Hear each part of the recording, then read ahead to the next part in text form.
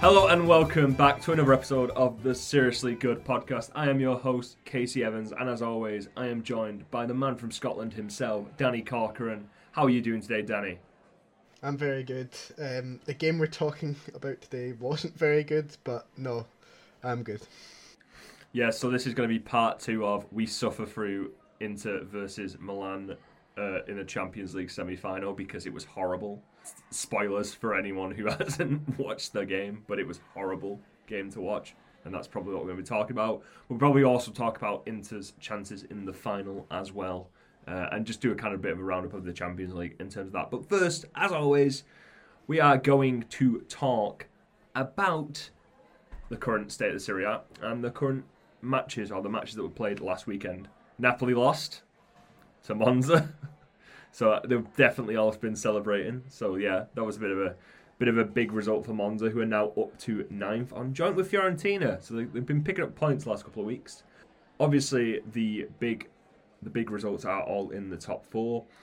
Milan lost to Spezia, which is a big game at the top and the bottom, and Milan had to go and apologise in front of all of their ultras, which was a really, really funny scene because it was just a group of fans just shouting in the faces of these Milan players. Did you get to catch any of that match?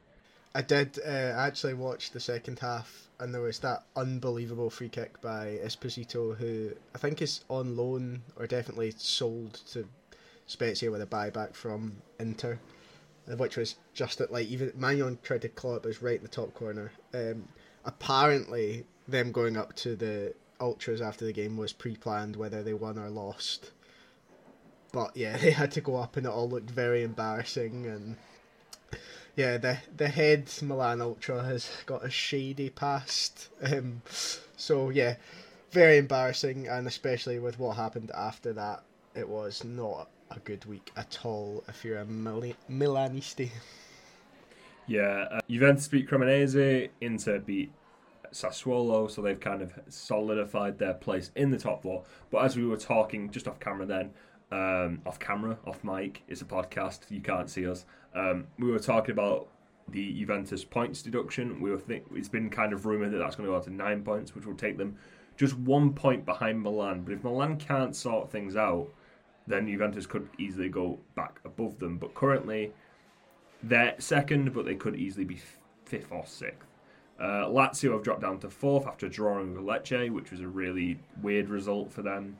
Not a good result for them at all, but they're still in with a shout, and they've still got a little bit of a buffer now because of that Milan result. So yeah, it's they're starting to kind of look a lot clearer who's going to be in that top four at the end of the season. Did you get to watch any of the other matches? Did you watch Fiorentina? Did you watch the 0-0 draw between Bologna and Roma, which I watched a bit of, and it was horrible because Roma can't score to save their lives?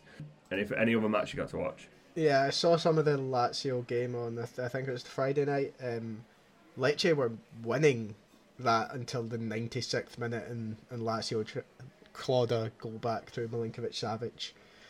Which, yeah, Lazio is kind of all gone off the boil a bit in recent weeks. I know we've said it quite a few times, but we were like nailed on certain they would be the second team to get that automatic Champions League qualification spot, and it's not really clicking. Lecce don't tend to score many goals, and scored twice against you at home is not great. I think their three last games are Udinese, Cremonese and Empoli, so they're not the hardest games in the world. And I'd still expect them to kind of get into that Champions League spot, which would be a fantastic season for Sarri. But it kind of feels like a flatter end to the season than it should have. It should have kind of been like a procession, this Sarri's tactics, Sarri's philosophy, all coming together as one. Now they're just kind of limping towards the summer. I guess also the other news, Juventus-wise, is Paul Pogba, and his legs don't work anymore because he only lasted 24 minutes in his first start since Anfield last year for United in the Premier League. So I think it was over a full year, or near enough a full year. And yeah, 24 minutes, and now he's out for a sustained period again. I don't know if his body can last at the top any longer, which is sad because he's looked good in his little cameos for Juventus. It's just his legs, because he's so powerful in the way he moves, and he's obviously big and strong, but also quite. He can move very fluidly. He's not like your typical. He's not like your stereotypical big midfielder. He's got a lot of balance. He can turn quickly. He's very graceful, and I think that his ankles and his thighs is just taking a toll. He's played so much football when he was younger. Yeah, he was very important during the middle of the week for Juventus in their Europa League first leg against Sevilla, because he was the one who got the assist for, I'm going to try and remember his name, Gatti. That was it, Gatti. One of the several Juventus youngsters. Because in my head I kept thinking it was Moretti, but then I was like, that's not right. But yeah, he got their equaliser in the 97th minute, but Pogba was the one who assisted it with a header, I think it was. But yeah, it definitely looks like Pogba's starting to take a toll. I don't know how long he's got left. If he keeps getting injured like this, it might just be a case of he either has to really drop down some levels or just retire, maybe, because it isn't a fact of he's not really even getting him in matches most of the time now. Like a lot of the injuries that came before this one were in training and just trying to get himself ready to play again. So it's a sad end to his career, because he is a great player, and I obviously, as a United fan, I know what he can be at his best.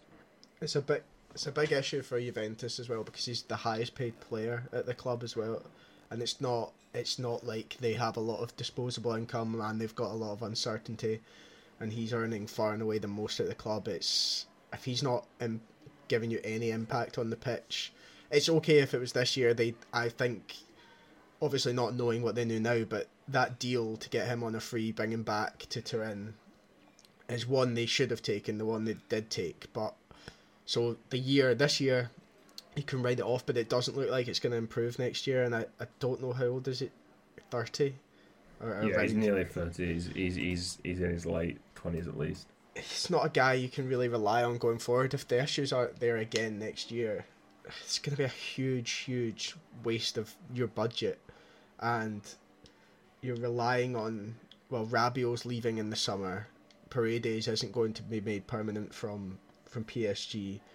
Your midfield becomes, you've got Locatelli, who I think is 24, and then it's Barranquilla, it's Moretti, it's Fagioli, it might be Ravella. Like, these are really young guys. There'll be no sort of leadership there on the pitch, because you just can't rely on Pogba. So I don't think they'll get rid of him, and I think if you give him a full summer to work on his fitness and his health, maybe you'll get somewhere. But it's a big thing for Juventus that he isn't able to impact on the pitch at all this year. Yeah, they've been linked a lot with Verratti, I think, recently, because Verratti, obviously the next club, Verratti's going to end up somewhere, is what a lot of the reports are saying. And one of the clubs they've been linked with Juventus, which would give him a couple of those things, but I don't know how nailed on that is. But yeah, it's going to be an interesting last couple of games. I think we've got 3 games left for some of them, and it should be interesting to see what happens. I think next week we have a big matchup. I think Inter are playing Napoli, that was it. Yeah, Inter are playing Napoli, and I should have got the screen up before I started speaking. Yeah, so we have some big games. We have Inter are playing Napoli, and some big games at the bottom. Lecce are playing Spezia. That'll probably be big for who goes down, because it's very close. I think it's 1 point between Lecce, Spezia and Verona at this point, and Verona have a hard matchup with Atalanta. Yeah, so I think we're going to have a lot to talk about in terms of the matchups next week, but we're going to get back, as we've been trying to avoid, to the second leg of the Inter versus Milan game. It was not a good quality game of football. I mean, we spoke about the first one, where it was definitely clear that Inter were of a much higher quality than Milan, and they showed it on the pitch, and Milan didn't have a clue. But this game had no quality for the majority between both teams. Something that I thought was quite surprising was that I think it was Thiago got the first yellow card in the 55th minute, when everyone was just kind of just kicking each other constantly because the balls were just all loose. Yes, you can quote that. The balls were all loose. But in general, did you agree that it just wasn't that good a game? I think we know what you're going to say. I feel like if you just cut and paste a lot of what we said last week and just put out again, it would be exactly the same. I looked at that Milan team and I thought, Leao will have to do something incredible for this to even become a tie. The Krunic was still in the middle. Okay, I know they've got injuries. Messias started. The thing that it was an interesting tie for about 20 minutes, and Brahim Diaz missed that incredibly good chance. Tonali won the ball back, I can't remember who he beat down the line, but beat someone down the line and cut it back, and there was a cluster of about 4 or 5 Milan players ready to put this ball in the net, and Diaz kind of just passed it, and Onana caught the ball. Like, he didn't even have to push it out for a corner, he just caught the ball. And that was, I can't remember how far that was in, but it seemed like it could be a tie for about 20-25 minutes, and then it was almost as if Inter weathered the storm, and Milan were like, well, that's it, we're not gonna get through this. I think the thing that struck me most about the game is how poorly it was managed in game by Pioli.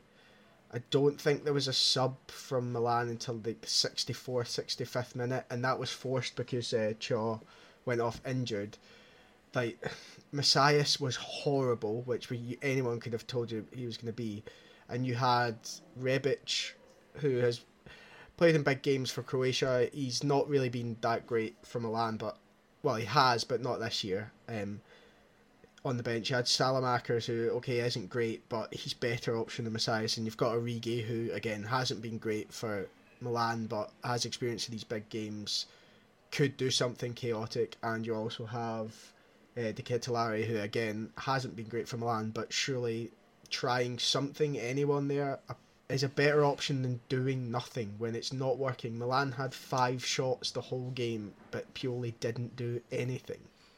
Yeah, I was surprised to find out that Junior Messias is 32 years old last night. I just kind of had it in my head that it was just like mid-20s, and they were just kind of like, oh, he might come good. We're just going to see if he eventually comes good. It's like, no, he's gone past the point of we think he might come good, and he's just bad, and he's bad in the Champions League. But yeah, I definitely think that they could have made some changes for him. I don't think he was very good. Obviously, that Brahim Diaz chance, he was just horrible, and it was so. He was in such an important position for Milan because obviously they didn't get the ball to Leao a lot, but it did look like they'd set up to completely close Leao out the game. I don't think Lucas Hernandez did enough coming up. Theo Hernandez. I'm thinking of his brother. I don't think Theo Hernandez did enough pushing up the field enough to help him at all. I just feel like it just looked like a completely broken team. And I get that there's injuries, but like, you can't go into a Champions League semi-final and just sit down and take it, basically, because that was kind of what Milan did. I think Leao had a couple of good chances. As I said, he didn't look fit. He didn't really get on the ball. I think they looked, to give him a little bit of credit, I think they looked a lot more stable at the back, especially in the first half. I think second half they kind of fell apart a bit again. But in the first half they looked a lot more stable. Like, they weren't letting in too many really easy chances. And yeah, there's not really many positives to draw from that performance, I don't think. Yeah, I think their initial setup was smart. They looked to just stop the space. They dominated the ball sort of just inside Inter's half. Okay, they didn't create many chances bar that Diaz one we've mentioned. I think there was a cross early on that Onana flapped at, and Giroud managed to head back across goal, but no one followed it in, which was that was a kind of a theme of Milan's play throughout the night, was those sort of lofted balls to the back post. A lot of them were by Junior Messias, and they went straight out of play for the most part, but that seemed to be something that they focused on doing. I think it's quite a Pioli tactic. I know a Fiorentina fan, and when he was manager there, I think a big complaint was aimless crosses into the box, and that the David Moyes school of management, when you don't know what you're doing, just absolutely spam the ball into the box like a madman. Yeah, so that, I think the initial setup was good, but after it didn't work after 20-25 minutes, they didn't really have an idea. Leao clearly wasn't fit, because Inter did well because they did double team him every time, but then it's down to your other players. I was really disappointed in Theo Hernandez last night, because usually he's such a threat. If Leao's double teamed, that opens up the space for, like, sometimes he looks like the best attacking fullback in the world, but he didn't do anything last night. He didn't want to get his foot on the ball. He didn't drive centrally like they've done a lot. He didn't take that game. He looked like the occasion got to him, and that was disappointing. Like we said, they only got the ball to Leao a few times. Leao did stand up Darmian twice, and that look probably was Milan's best moment when he took it past him, and then he just dragged the shot a bit too wide. I thought that was going to go in, and that was still in the first half, so that would have created a contest. But to have 5 shots in an entire second leg where you're 2-0 down to your biggest rivals who you share a stadium with, like, it was so flat for Milan, and it was very disappointing. I thought Inter weren't great last night, but they didn't even really have to be honest with you. Yeah, I don't think Inter had quite a few chances that we'll get into. I think, again, like, one guy who can always come out of these games with his head held high is Magnon. He was excellent. Like, they had quite a lot of good chances Inter. And there were chances that were well worked, and they found a lot of space where they weren't expected to, and he just came up big most of the time. Obviously, the goal I probably should have done better on. I would have thought it was an awkward shot, but it was his near post, so you would expect him to do better. But I think for the most part, he did play excellently throughout the game and made a number of good saves. I think when you're on the, like, as a United fan, I know that when you're on a worse team who can't keep possession that well, the goalkeeper always has to make good chances, and if you're a good goalkeeper, then you look a lot better. But yeah, I'm not going to dispute that Magnon was good. Well, it wasn't good that game. He cut quite a frustrated figure a lot last night. I watched some of it back, and like, he would get the ball, and Magnon's very proactive. He'll look to get the ball out quick. He'll look to release like long balls over the top if the chance is there. But he kind of he had the ball. He went to sprint to the edge of the box, and he had to just kind of be like, go back a wee bit, and there was no one there, and he'd end up throwing it out to Calabria, who would pass it to Messias, who would pass inside, and they would lose it again. Like, he was incredible last night. There was one save, I think they gave offside, so I don't know if it would have counted, but there was one save just after Diaz missed that chance where Dzeko was offside, I think, yeah. Yeah, sometimes a goalkeeper saves it with one hand, and I look at it and I think, if I tried to do that, that would break my hand, but it's just so solid. So it was one that, but yeah, he couldn't even affect the attacking play because Milan were just so static, and no one moved, and no one did anything. It was so disappointing. Yeah, it was just an incredibly scrappy game for Milan, and they just like I didn't delete the note that I had from last week of how did Krunic not get sent off, because he did a really bad challenge that got him a yellow in the second half, but I was like, he should have been on a yellow already, so I didn't delete that one. But yeah, it was just such a scrappy match. And if we look at Inter's side, I don't think they were great last night, but they were obviously the better team. I thought one player who looked really good was Lautaro. He was the captain last night, and he really took the game on his back. He really showed like good leadership through how he was playing. I think he he obviously scored the goal, but he created a lot of good chances. He had a lot of good shots that Magnon obviously stopped. I think he had a really good game, and it showed kind of the best of him.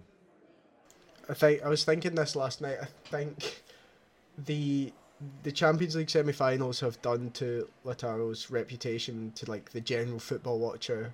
They've kind of restored it from what the general football watcher got of him at the World Cup, where he wasn't very good, constantly offside, wasn't really helping him build up. This Inter team build up kind of doesn't go through him, but he's a huge part of it. He was dropping deep and spinning people and winning fouls. He was very good last night, and I think how he plays in the final is probably key to how good Inter's chances are. If you get bad Lautaro, you're going to lose the game. If you get very good Lautaro, who can kind of dominate attackers, he will have a huge impact. And if he's on a finishing streak, and yeah, last night I think Magnon should probably save that, but it is very close, and it is smacked. I was interested that we didn't see an offside check, because I thought he was offside, but obviously he wasn't. The coverage on BT did show that he was way onside. The actual I don't want Magnan didn't deserve to concede it, but Milan definitely deserved to concede that chance. I can't remember who was with Lukaku, but there were two players stood over the ball. One of them being Lukaku, and Milan just decided not to either challenge for the ball nor mark Lautaro. They just kind of went and stood and looked at them while they both tried to like decide which of them was going to kick it, and then Lukaku just kicked it straight to Martinez, who was just in miles of space at the edge, like just at the edge of the goal, and then obviously he scores the chance. But it was horrible defending. It was absolutely like disgraceful. Like the fact that no one challenged for it or just did anything there was ridiculous. I think by that time, that was about the 73rd, 74th minute. I think by that time Milan's heads were completely gone. They looked absolutely done in. They didn't have any belief that they could do anything. And then Lukaku came on fresh and is in such good form and just ragdolled their defence constantly. He like the best of Lukaku is when he's able to run into space. Him and Lautaro combining with each other is a big part. He did so well for that goal, Lukaku. The way he just every single Milan defender, like you said, just gravitated towards him. And they couldn't stop him. He just bulldozed his way through them and managed. I think there was a wee bit of a lucky break, but then he managed to squeeze it to Lautaro, who just obviously popped it in. But yeah, I think what was good for Inter as well is the players they could bring off the bench to like they were constantly making substitutions into him, like keeping it fresh. Everything that Milan weren't doing. So like Gosens came on for DeMarco, Lukaku came on for Dzeko. The big Mkhitaryan not off injured, but Brozovic was excellent in that second half. Everything you'd want a defensive midfielder six, someone that's going to set the tempo to be, especially in a game like that. I know we talked about it last week, but the way he can just evade all pressure and find the right pass at the right time, it killed Milan's spirits, or what was left of them completely. Like he was a big part of last night, I think. Yeah, the injury kind of... We spoke last week about how Brazovic's role, if he came on a bit later, kind of helped with his legs and stuff, but obviously he was forced on due to an injury to Mkhitaryan.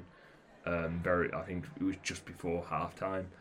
But he was excellent. Like he's always excellent. He's very metronomic is the word. He just kind of...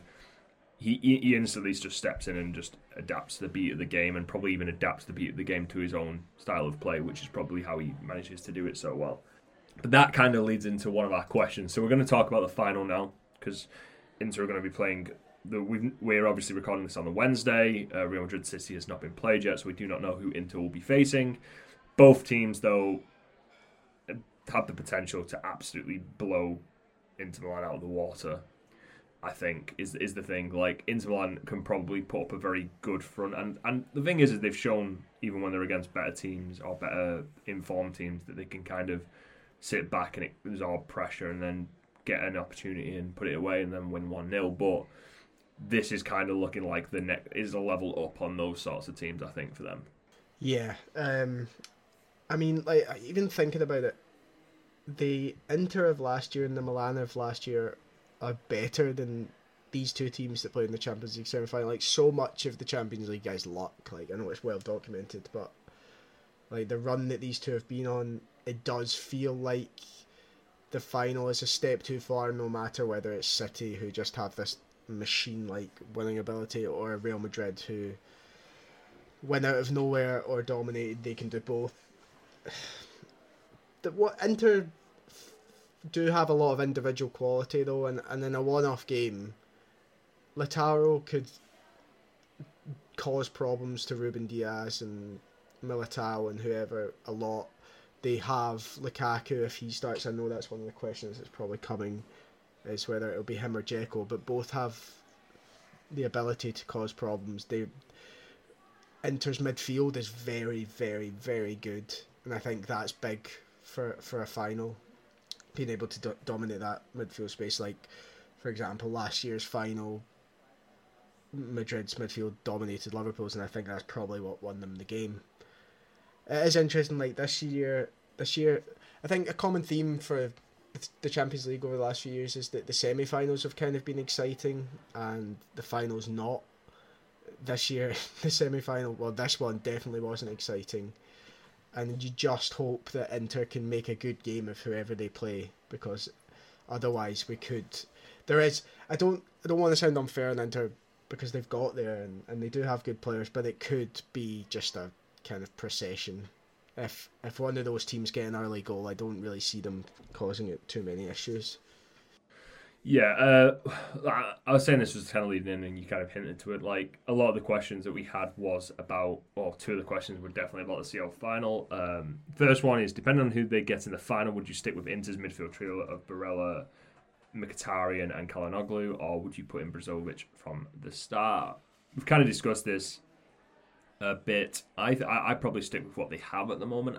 Brozovic obviously is the final, and I think obviously he is their best midfielder, bar probably Barella. Like, it's him and Barella at full fitness. It's both of them on the same. Probably if they're a bit less off, it's Barella than Brozovic. But I don't know. I feel like that if the midfield is probably going to get dominated in the entirety of the game quite considerably by either team, either physically by Real Madrid's team, because Fede Valverde will just run them ragged and Modric will just kind of pass it around them and press them to hell, or they'll get run ragged by the technical quality of City's midfield. So I feel like if they're going to go for, we're going to sit back and hoof it, keeping on Barella, Mickey and Çalhanoğlu, who can kind of run onto the chances and kind of hitting that transition, might be a bit better than Brozovic early on, though it depends, like, and then bring it on Brozovic if you get ahead to kind of like calm it down might be a way to do it. But then, like I said, like Brozovic is one of their best players. Like, I think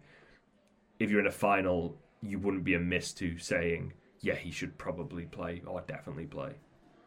It would be, obviously the Mkhitaryan went off injured, so I think we need to wait and see if he'll be fit or not.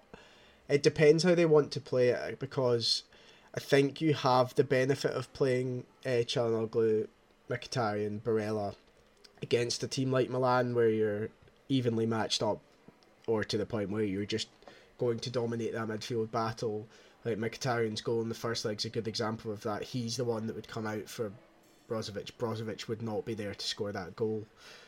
If you're playing against the City or Real Madrid, does Inzaghi then say, well, we do need to sit back a little bit, and Brozovic, like he does when he comes on, offers us the chance to sort of try and dictate our own tempo, because we know City will...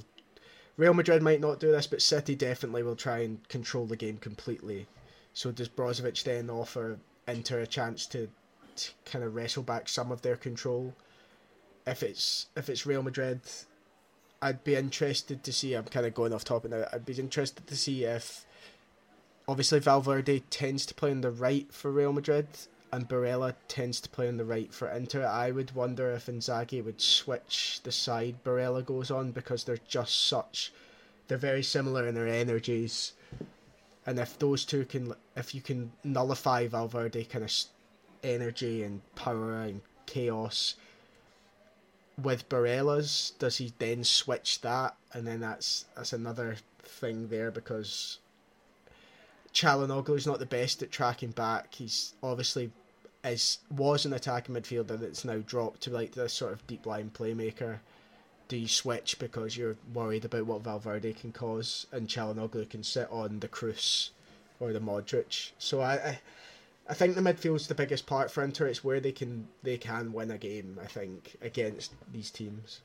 I mean, there's the big brain take of, do you just bring in Roberto Gagliardini and just tell him to just stick on a man like that would be that's one of those things that you always see in those cup final things, of just being like, here's a guy, his technical quality is kicking people, just go and stand next to the best player in their midfield and just make sure he doesn't do anything.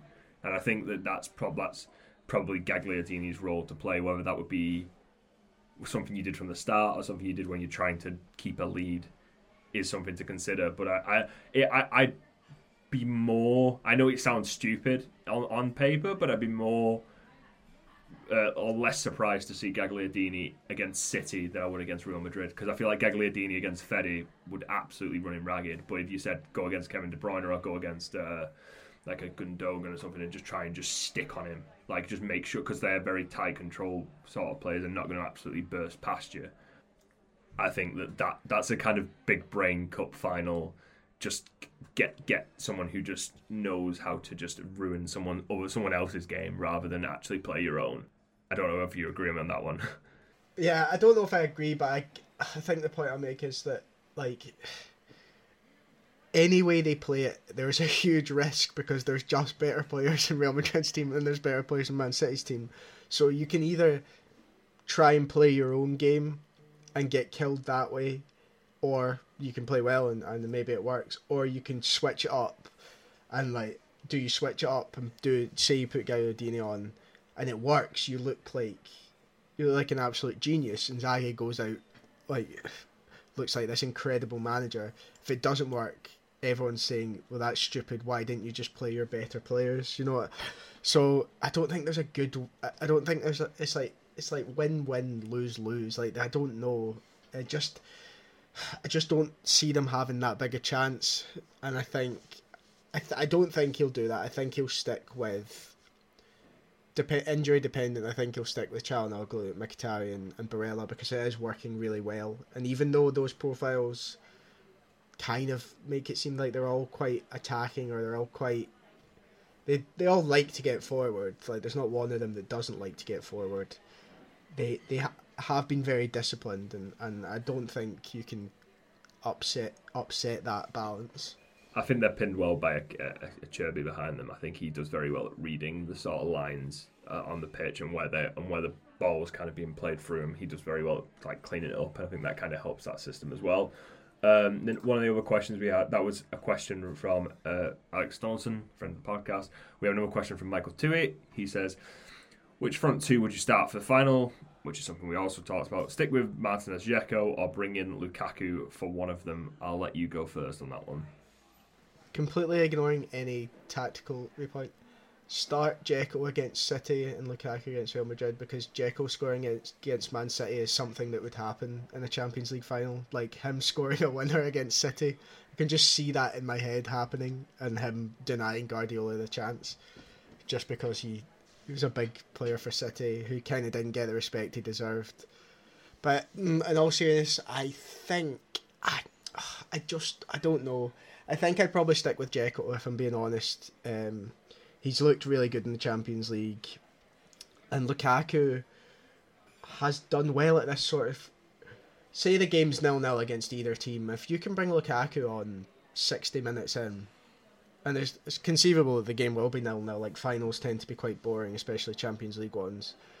If you can bring Lukaku on to run at a tired defence, he's still a very, very good player. He's been in and out of form, but I could bank on him causing chaos and creating a few chances. So I think I'd stick with Dzeko and then bring Lukaku on.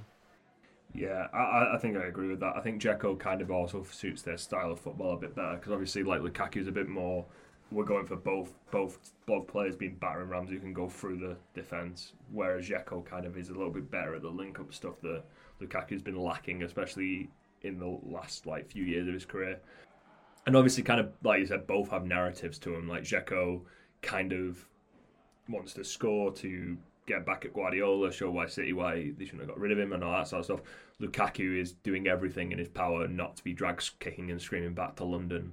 He really wants to stay in Milan. Like, he really, really wants to stay. Like, I think that interview he did with Thierry Henry was a really nice interview, that he was kind of open, and he was very clear about, like, I this is what I want and this is kind of where I am. Well, I think Marotta said recently that it's been upgraded to a 6 out of 10, that they want to bring him back. So he has sort of played his way into the minds of being brought back. I think also the Dzeko versus Lukaku thing, I think a lot of Inter's chances, especially maybe early in the final, might come from set pieces. And I think Dzeko's a bit better aerially than Lukaku is, or definitely from set pieces anyway. So I think that might give him the nod. Yeah, we're saying all this. It's Denzel Dumfries is the one who's scoring. After we've clowned him consistently on this podcast, he's the one who's scoring, just crashing into the box, as always. Scoring, and then United will spend 60 million. Right, we don't need the second half of that, please. We want Tottenham to spend that money, even though we've got Pedro Porro or Chelsea. Actually, no, Chelsea don't need to because they've got Mal Augusto. But actually, no, Chelsea can do it because they just have more money than sense. And we have one final question from Aditya. He says, how many players of the probable CL Final 11 do you think will still be into next season, considering the amount of people off contract? We kind of discussed this in passing before, and my answer kind of remains the same of, I have absolutely not a Scooby, because the Champions League final will help them a lot because the prize money from getting there is substantial. The prize money from winning is even more if they actually manage to go all the way. But it's all depends on the manager that they bring in. If they stick with Inzaghi, then they might not make that many significant changes. But if they get a new guy, he might want to, like if they get a Motta will want to change the team quite considerably because he doesn't play with wing backs to begin with, or his ideal football is obviously 4-3-3, or he might change it depending on the system because he has done that at other clubs. But if he's like, I'm coming in, I want to do my idealized system, he'll probably want to change a lot of the players there. They need to replace Brozovic, they need to place a lot of that midfield. Obviously they don't know if they'll have the money to do that, so they might sell guys. It's such a weird one. Like, I can probably say that I don't really know. I definitely think they're keeping Lautaro. Like, Morata was very clear about that he's their player, and anyone who wants him, they're going to have to pay an extortionate amount of money for him even to take the call. But, yeah, I'm not really sure on that one. I think, like, getting to this final has helped, and they're now third in league and the second if you kind of take away Juventus's points that they will. Has helped them so much. They won't have to sell a Barella, they won't have to sell a Lautaro to kind of balance the books as much. They'll be able to renew quite a few players. I'm looking at their out of contracts now, and it's a bit grim. Handanovic will go, Dzeko, D'Ambrosio, Lukaku's going back, De Vrij, Acerbi's loan but will get kind of brought back. Gagliardini, Skriniar's gone to PSG, Gosens is out of contract, like, and then like the after that you've got a bunch of guys out of contract the next year, so they are in a really desperate sort of squad building situation. In terms of the guys you just named, if I was actually Inter, I'd probably get rid of the majority. I bring back a Kirby, and I might bring back Lukaku. But I'd let majority go and just take the wages and the money you get from the Champions League and just go and buy some cheaper guys who could replace him. Like you said, we don't really know who the manager is, but I think the worst thing that Inter could do in reaching this Champions League final is thinking that makes everything okay and doing like a classic sports team thing of keeping all these older guys because they've got you there for another year. They need to be sort of ruthless. Dzeko for 80% of this season has not. He's 37, 36. His legs are done. He's not been very good. He's come through clutch in the past few weeks, but you need to get rid of him. You don't need to keep these guys because of this season. I think you need to be ruthless. You need to build a younger squad. You need to. This sort of has to be the end of a cycle for Inter rather than the start or the midway through one. I think that's important for them. And also, if, say, Dzeko gets the winning goal and just Inter win the Champions League, he's going to demand a pretty healthy contract. He's going to turn around and say, well, I won you the Champions League. He's not going to put the output that contract's going to like offer him. It's not going to match up. He won't be very good next season, more than likely. So, I think a lot of squad upheaval will happen this summer for Inter, and I don't think many of the guys. If we go through the team that started against Milan, Onana will be there next year. Unless someone comes in with stupid money, like that. I think Onana is one of the goalkeepers that's been linked away. But yeah, I think he's there. Unless they get like literally a king's ransom for him. And I think Chelsea have been linked, but of course they have. Darmian will be there. Acerbi, 50-50. He's the sort of centre back that age doesn't really matter, especially in Italy. Like, he'll still have impact. So yeah, probably bring him back. Bastoni, you can keep him now. You don't have to sell him because you've made a lot of money. I think they should probably sell Denzel Dumfries and get out from that. Like, I know we've been harsh on him, but his stock is never going to be higher than it is right now. And Yeah. teams are going to be interested in him and probably make the mistake of spending 50 odd million on this guy that can kind of only really do one thing. Barella, do everything in your power to keep him. I think he'll stay. Çalhanoğlu will probably stay. Mkhitaryan doesn't need to be there. You can upgrade on that or get someone younger. DeMarco should definitely stay. Martinez should definitely stay. Dzeko should go. So you're keeping like a core, but you can upgrade or certainly refresh in at least 4 or 5 positions there. Yeah, I mean, obviously look at the bench. Like, there's some guys like Gosens hasn't really worked out. He probably will get picked up by a club in Germany for like next to no, like obviously for free, and would be happy and better than he has been at Inter.